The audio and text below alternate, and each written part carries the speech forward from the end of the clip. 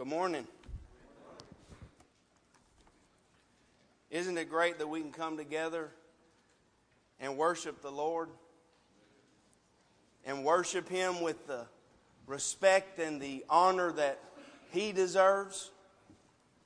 Psalms 29:2 says, "Give unto the Lord the glory due His name.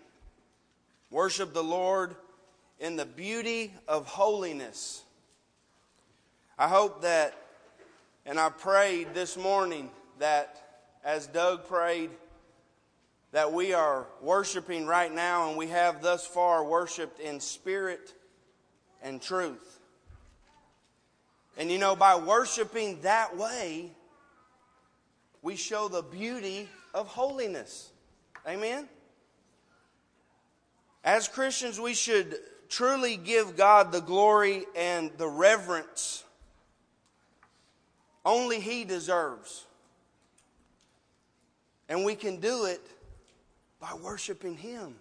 It's not about us, it's about Him. It's about what He's done for us. And we can thank Him and think about Him and praise Him. And we, as we had this memorial, we can think about what Jesus really sacrificed for us and what He really did on the cross for us. We just serve an amazing God, an amazing, powerful God. This morning, we're going to continue talking about the miracles of Jesus. What marvelous things He did and what marvelous things we can do as we learn about those miracles.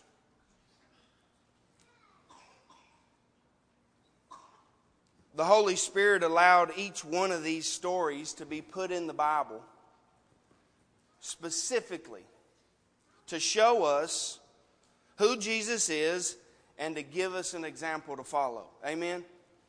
1 Peter 2:21-22 says, "For this you were called, because Christ also suffered for us, leaving us an example that you should follow His steps, who committed no sin, nor was deceit found in His mouth." What an example to follow. What an example to try to be like. No, we can't be exactly like Jesus, but we can try and strive and want to be just like Jesus. So as we look at and understand the miracles that Jesus performs, and as we dig into the story, we can find out how we as Christians can make this application for our lives and grow spiritually. This morning in the Bible classes, the miracles that they talked about was feeding the 5,000 and the feeding of the 4,000. You know, each of those stories are a little bit different, but there are a lot of similarities to them also. You know, the biggest similarity is that we know that Jesus fed a multitude, a crowd. The 5,000 He fed with 5 loaves and 2 fish. And the 4,000 He fed with 7 loaves and a small amount of fish. I can't hardly grasp that and understand that, but that's something that actually happened, brothers and sisters. A great multitude of people. It was probably more than 5,000, probably more than 4,000. But He fed these people with just such a small amount of nothing.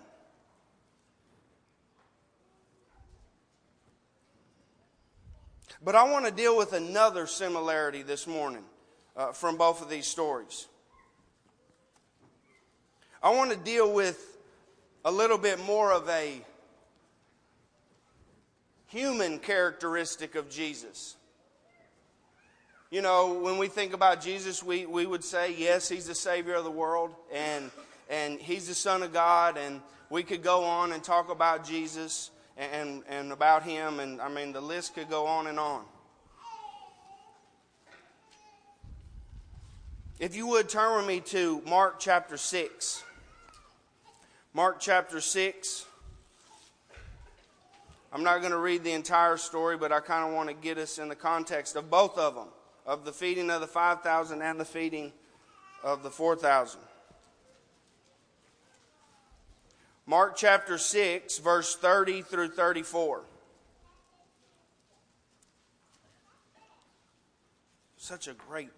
Jesus is he's a great man. He does great things, and he teaches us so much if we let him. If we let him teach us.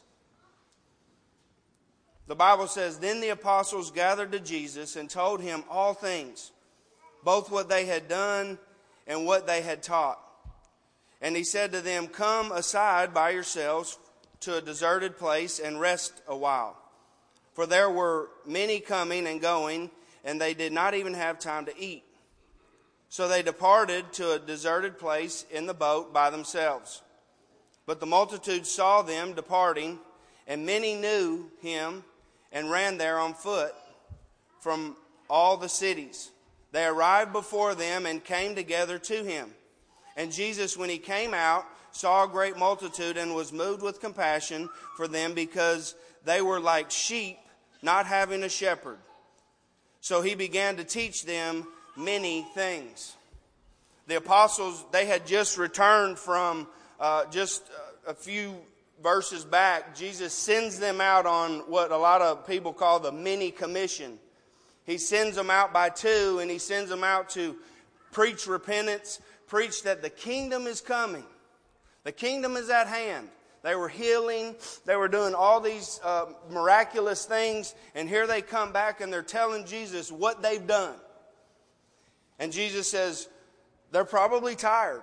He says, yes, let's go to a place where you can rest, where you can get some rest. But the multitude saw where they were going.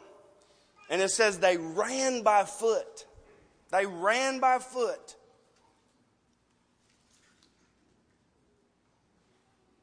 And they beat them to the spot. And when Jesus saw them, he had compassion for them. He had compassion for them. And the verses 35 through 44, Jesus begins to teach them and the disciples. The disciples, they tell Jesus that in verse 37, he says, "But he answered and said to them, 'You give them something to eat,' because what the disciples did in verse 36 is they wanted to send them away. They were tired. Think about it. They had just been doing all these things. They were tired. They wanted to send them away. Let them go into the city and eat. And Jesus says, 'No, you give them something to eat.' And they said, 'Shall we go and buy 200 denarii worth of bread and give them something to eat?' But he said to them, 'How many loaves do you have?' And you see what happened. We know what happens. He takes the bread and he distributes it, and everybody eats. Turn with me over to Mark chapter 8. Mark chapter 8, verses 1 through 3.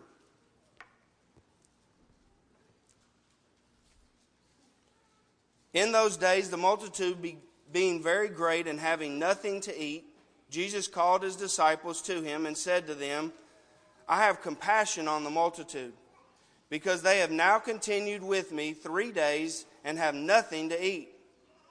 And if I send them away hungry to their own houses, they will faint on the way, for some of them have come afar.'" So again, we see there is a large multitude of people around Jesus. And this time he's in Decapolis. And what he's doing is he's healing people. People are being healed and they're coming back and forth. And they're telling people to come see him. And really there's a prophecy that gets fulfilled down in verse 37 in Isaiah 35, where he says, the people say, "He makes both the deaf to hear and the mute to speak." And the same thing happens. I'm not going to go into much detail about that, but we see that again, Jesus asked the disciples, "How many loaves do you have?" And they said 7. And he takes it He takes the small amount of fish, He blesses it, and they're fed.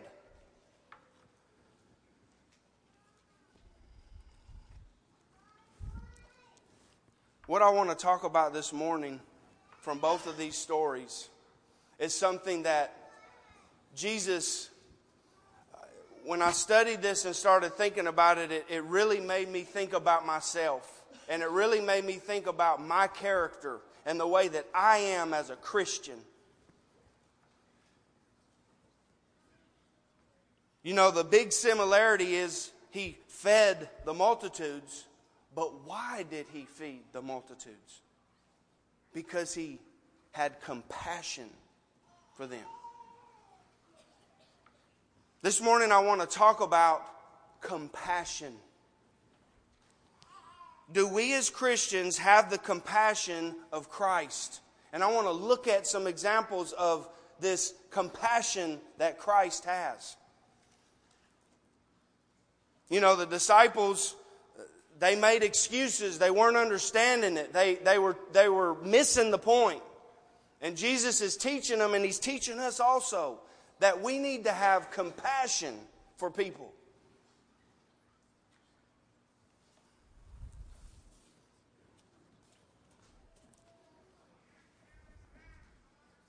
You know, flip back to Mark chapter 6 and just think about their attitudes.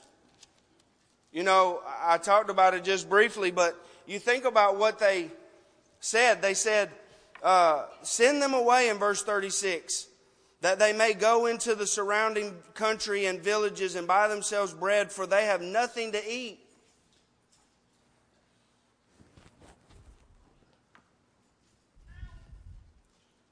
But Jesus understood that these people were like sheep without a shepherd. Think about the people around us. Think about people that we know that aren't Christians. Think about people that we know that have not obeyed the gospel. How do we look at them? What do we think about when we see them? Are we too busy, wrapped up in our own selves, that we can't see what's going on in their life maybe, or see the problems that they're struggling with? I mean, right before this happens, John the Baptist is beheaded. Jesus is upset about that, I'm sure. But He still, despite anything, was looking for an opportunity to show Himself. And really, when we look at ourselves, do we have compassion to not show ourselves, but to show Jesus? Compassion. This word, it's an interesting definition. To be moved as to one's bowels. The bowels are inward parts. You know, the Jews and the Greeks both thought that was where the pity and the love came from the inside of you. You ever had deep compassion for somebody that you loved? That deep compassion, you know, that gets down to your bones. Man, I love them. I want to help them in anything I can do.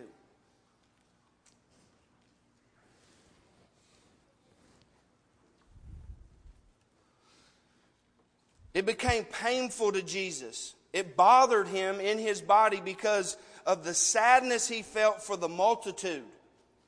He was concerned about them. This is a character of Jesus, God. He was concerned about these people that had come and surrounded them. And He's teaching these disciples, I know you're busy. I know you've been doing my will. I know you've been doing things that I've asked you to do. But still, do you have this compassion for this multitude? They're sheep without a shepherd.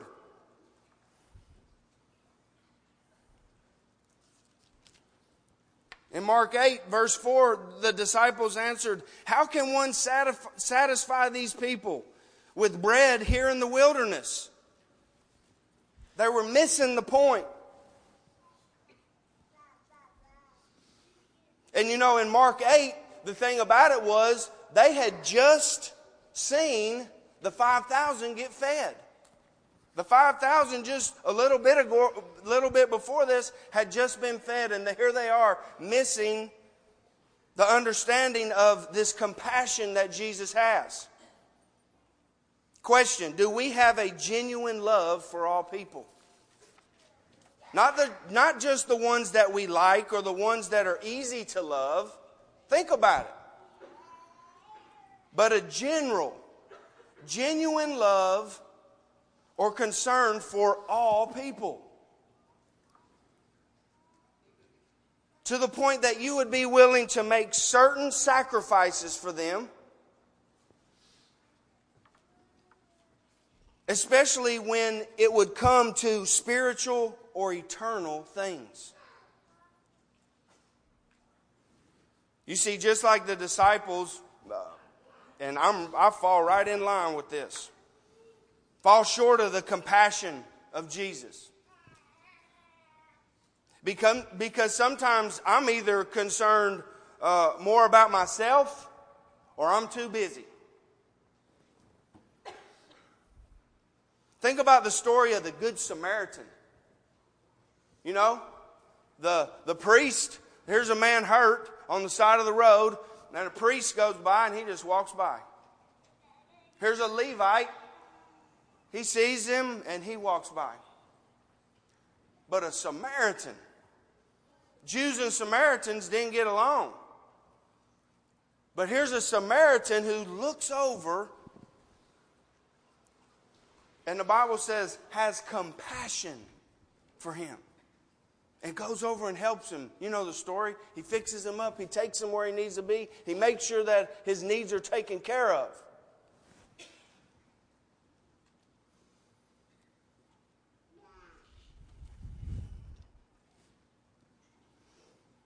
And we see this example of that in the feeding of the 5,000. You see, the disciples, they had just come back from doing this big work. They were doing God's will, what He commanded them to do.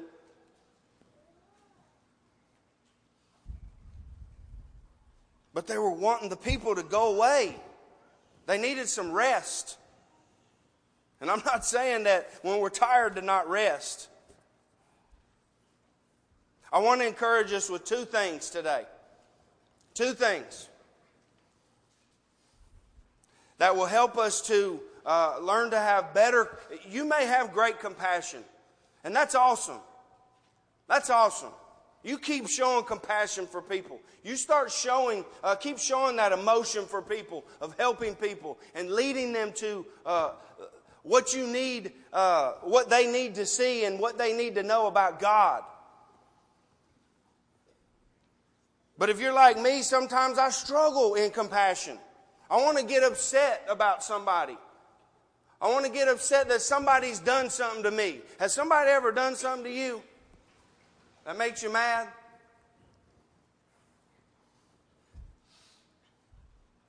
Turn with me, if you would, to Matthew chapter 9.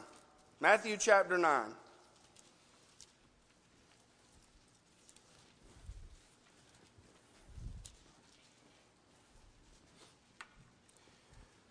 When we learn to have the compassion of Christ, it will make us more spiritual. Matthew chapter 9, verse 35 and 38.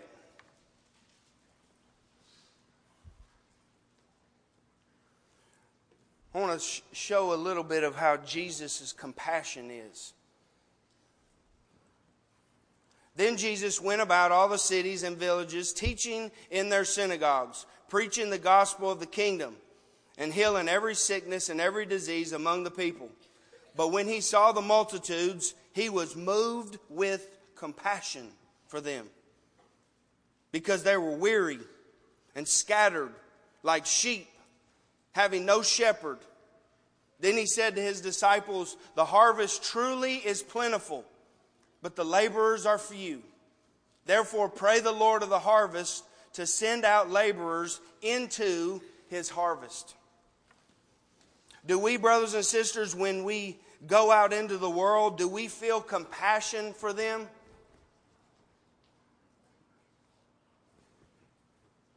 Does it even cross our mind? So many times I walk out of here and I'm so busy doing things I totally forget. Here's Jesus healing people, and people are coming to Him. And He has compassion on them. He was on a mission, brothers and sisters. We talk about it all the time. We want to get to heaven and take people with us. But do we truly and really have that compassion in our heart and have that zeal to say, you know what? I'm going to tell somebody the gospel.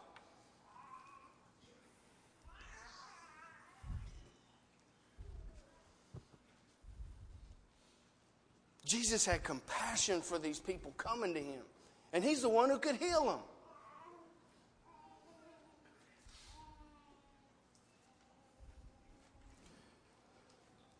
If we truly have compassion for someone, let's say we just have compassion for one of our kids that are sick or somebody we know, what do we do? What do you do when you have compassion for someone? You go and help them, right? You go and help them in whatever they need.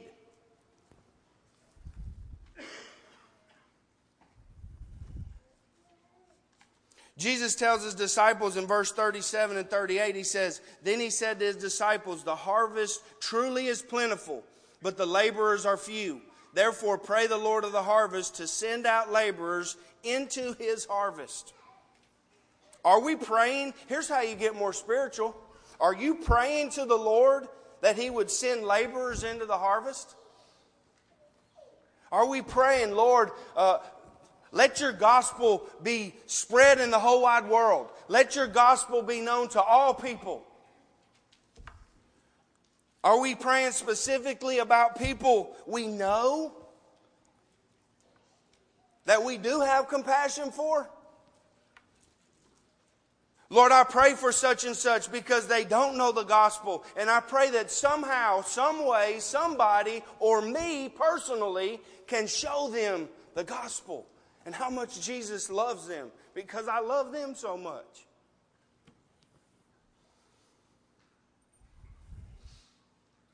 Are we going into the harvest and being a true faithful laborer ourselves?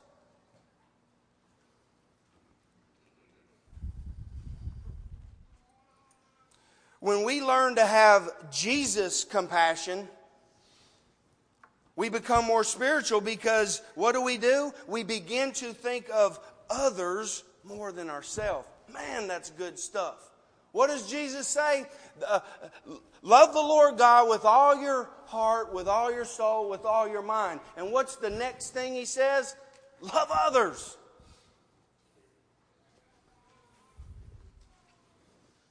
I want to go to heaven because I want to have a great relationship with God. But I also want to take as many people with me as I can.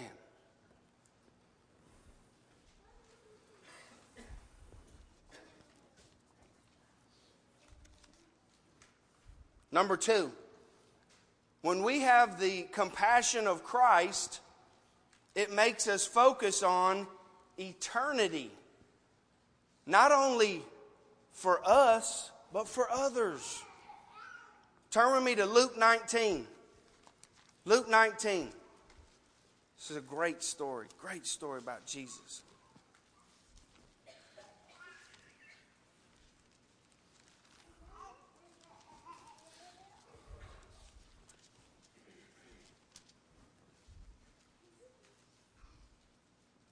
Jesus is being led into the city on a colt, and people are worshiping Him. You know this. They're coming in and they're laying these palm branches down and they're saying, Blessed is the King who comes in the name of the Lord. Peace in heaven and glory in the highest. The Pharisees, they tell Him, rebuke your disciples. And Jesus says, if they stop, the rocks will cry out. You're not stopping this. Let's read it. Luke 19, 41 through 44.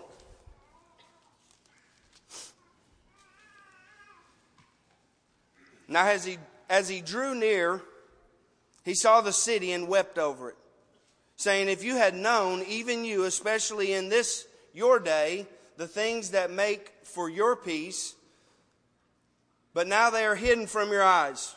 For days will come upon you when your enemies will build an embankment around you, surround you, and close you in on every side, and level you, and your children within you to the ground. And they will not leave in you one stone upon another, because you did not know the time of your visitation.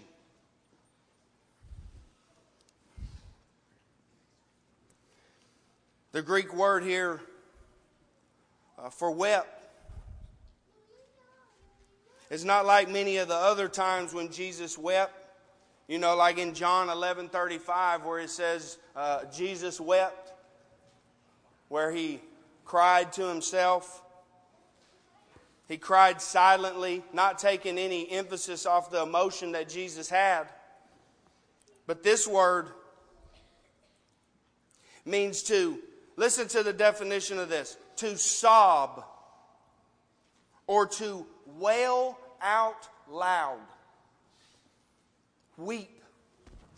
Have you ever heard somebody wail out loud because they were so overcome with emotion? This is Jesus. The emotion that he had, the feelings that he had towards other people.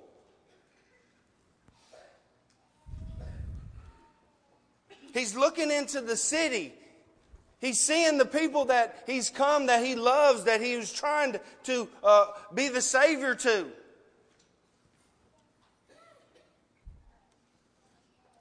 You know, literally what he's talking about here is the destruction of Jerusalem that's coming in AD 70. It's coming.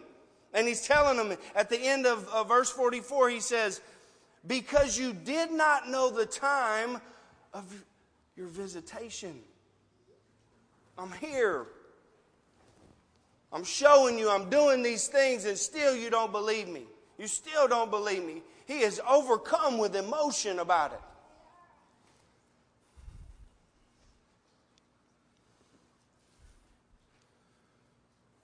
Think about our lives. How important is people going to heaven? We know, brothers and sisters in Christ, we know that if somebody does not obey the gospel, Jesus says, I don't know who you are. Doesn't that bring an amount of urgency among us? Here's how you can have the urgency. Have compassion. Have compassion. Think about people that you know. Think about situations in your life that you could do that would better somebody else around you. Think about their soul.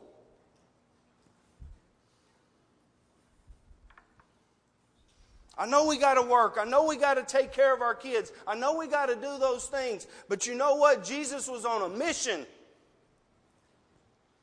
And he gave that mission to us too. He said, go into all the world and preach the gospel, brothers and sisters. And we can do it. This is not a feat that's impossible. But it comes with our mind and our focus to understand that people are that important. Especially the ones that, like we talked about downstairs in Danny's class, that are our enemies. People that we don't like. People that we don't really want to be around. Are we praying for them? Are we talking to God about them, about their life, about a way that you could be involved in helping them see the truth and come to that understanding of the mystery, which is Jesus?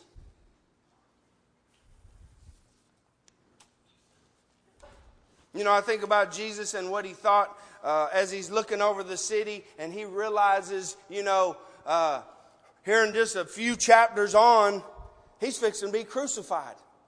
And some of the same ones that were laying down those palm branches are going to be the same ones that say, crucify him. Crucify that man. And Jesus on the cross says, Father, forgive them, for they do not know what they do. This man loved us. and had compassion for people. The ordinary person, that regular guy, the rich guy, all mankind. And when we have that mind frame and we have our mindset on, you know what? It doesn't matter who I come in contact with, I will shine my light in such a way and be a light on a hill that people can see Jesus. And I can be compassionate to them. I close with this. Turn with me to Colossians 3. I want to give y'all a challenge. I'm challenging myself to do this, and I challenge you to do it too.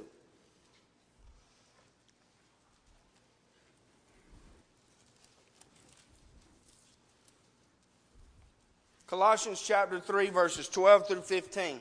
This week, as you go about your business and you go about doing your daily routine, I challenge you to look at these qualities and do them. Therefore, Colossians 3, 12 through 15. Therefore, as the elect of God, holy and beloved, put on tender mercies, kindness, humility, meekness, long-suffering, bearing with one another, and forgiving one another. If anyone has a complaint against another, even as Christ forgave you, so you also must do. But above all these things, put on love, which is the bond of perfection. And let the peace of God rule in your hearts, to which you were called in one body, and be thankful. Study these, pray on these things about your life. Look at the things that you're weak in. Because when you do this, this teaches compassion for somebody. And what it does is it points people to the most compassionate man ever. You know who he is, right? The one who knew it all and still went to the cross for us. You know who I'm talking about, that man named Jesus. Huh?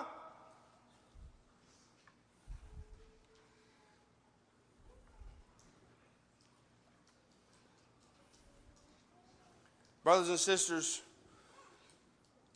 when we have the compassion of Christ, we help our spirituality. And not only do we help our spirituality, but we help us to fix our minds on thinking about heaven and as many people as we want to take with us. And we have the ability. We have that treasure in us. We have the gospel. We have the way to be saved. But maybe you're here today and the peace of God is not ruling in your heart. You know, the last verse right there, it says, and let the peace of God rule in your hearts. And that's how you've been called. 2 Thessalonians 2:14 tells us that you are called by the gospel. And that's how you're saved. And the way that you're saved is you must hear the word. You must hear it. It comes from the Bible. Romans 10:17 says, faith comes by hearing, and hearing by the word of God. And you must believe what it says. 1 Corinthians 15 tells us that Jesus died and that he was buried and that he was raised again, and it was all according to the Scriptures. And Romans 6:23 says, the wages of sin is death, but the gift of God is eternal life through Jesus, the one who died and was buried and rose again.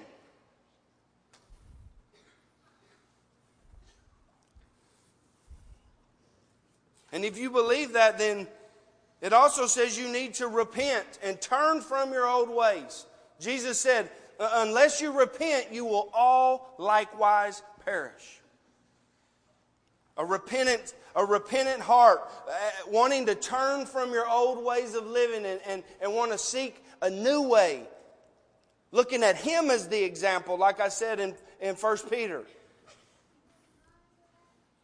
And you know, if you're willing to repent, you're willing to confess in front of men and say, you know what? I believe that Jesus is the Son of God. I believe that. And I'll tell anybody that asks me.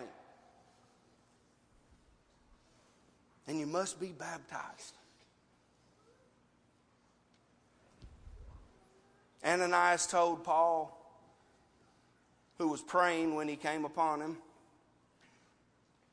he said that God has a plan for your life. He needs you to do something for Him. So what are you waiting on? He said, arise and be baptized and wash away your sins. And that's how you call on the name of the Lord. When you obey the gospel, you call on the name of the Lord.